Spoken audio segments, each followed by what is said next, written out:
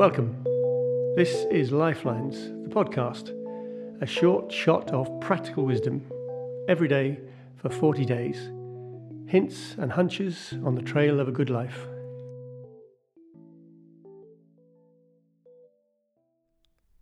Fail again. Fail better.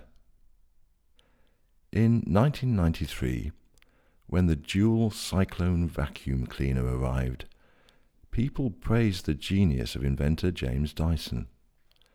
The same James Dyson who had been less celebrated in the previous 15 years when he had come up with 5,126 machines before the one that worked. But I learned from each, he said. That's how I came up with a solution. So I don't mind failure. Failure gets a bad press, considering that it's endured by anyone who is successful. Witness the business ideas that didn't take off before the one that did. The rejection letters to later famous authors. And our mistakes may tell us more than our successes, even though, at the time, defeat is hard to accept. Who wants to feel like a failure? But dashed hopes, thwarted plans, or mistaken calculations can be illuminating.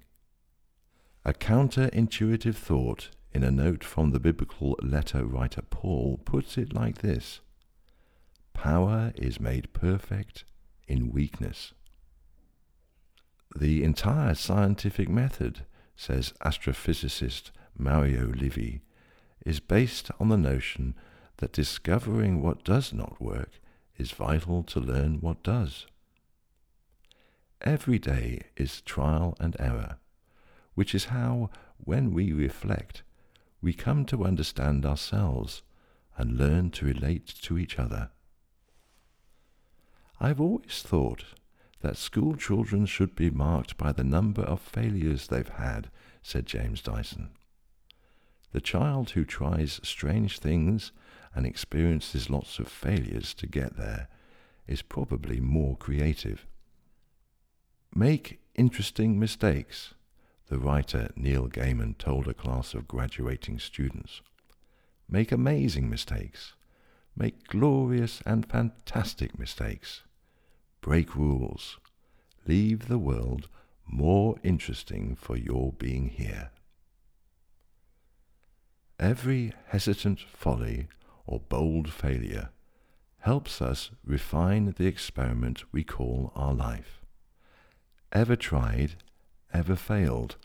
Asked Samuel Beckett. No matter. Try again, fail better. Lifelines is also a book, a collection of notes on life and love, faith and doubt. Find it at lifelines-book.com. This podcast is giving thanks to Amaka Okafor and Rupert Smith, to Rick Lee and Luke Leafield, and to you for tuning in.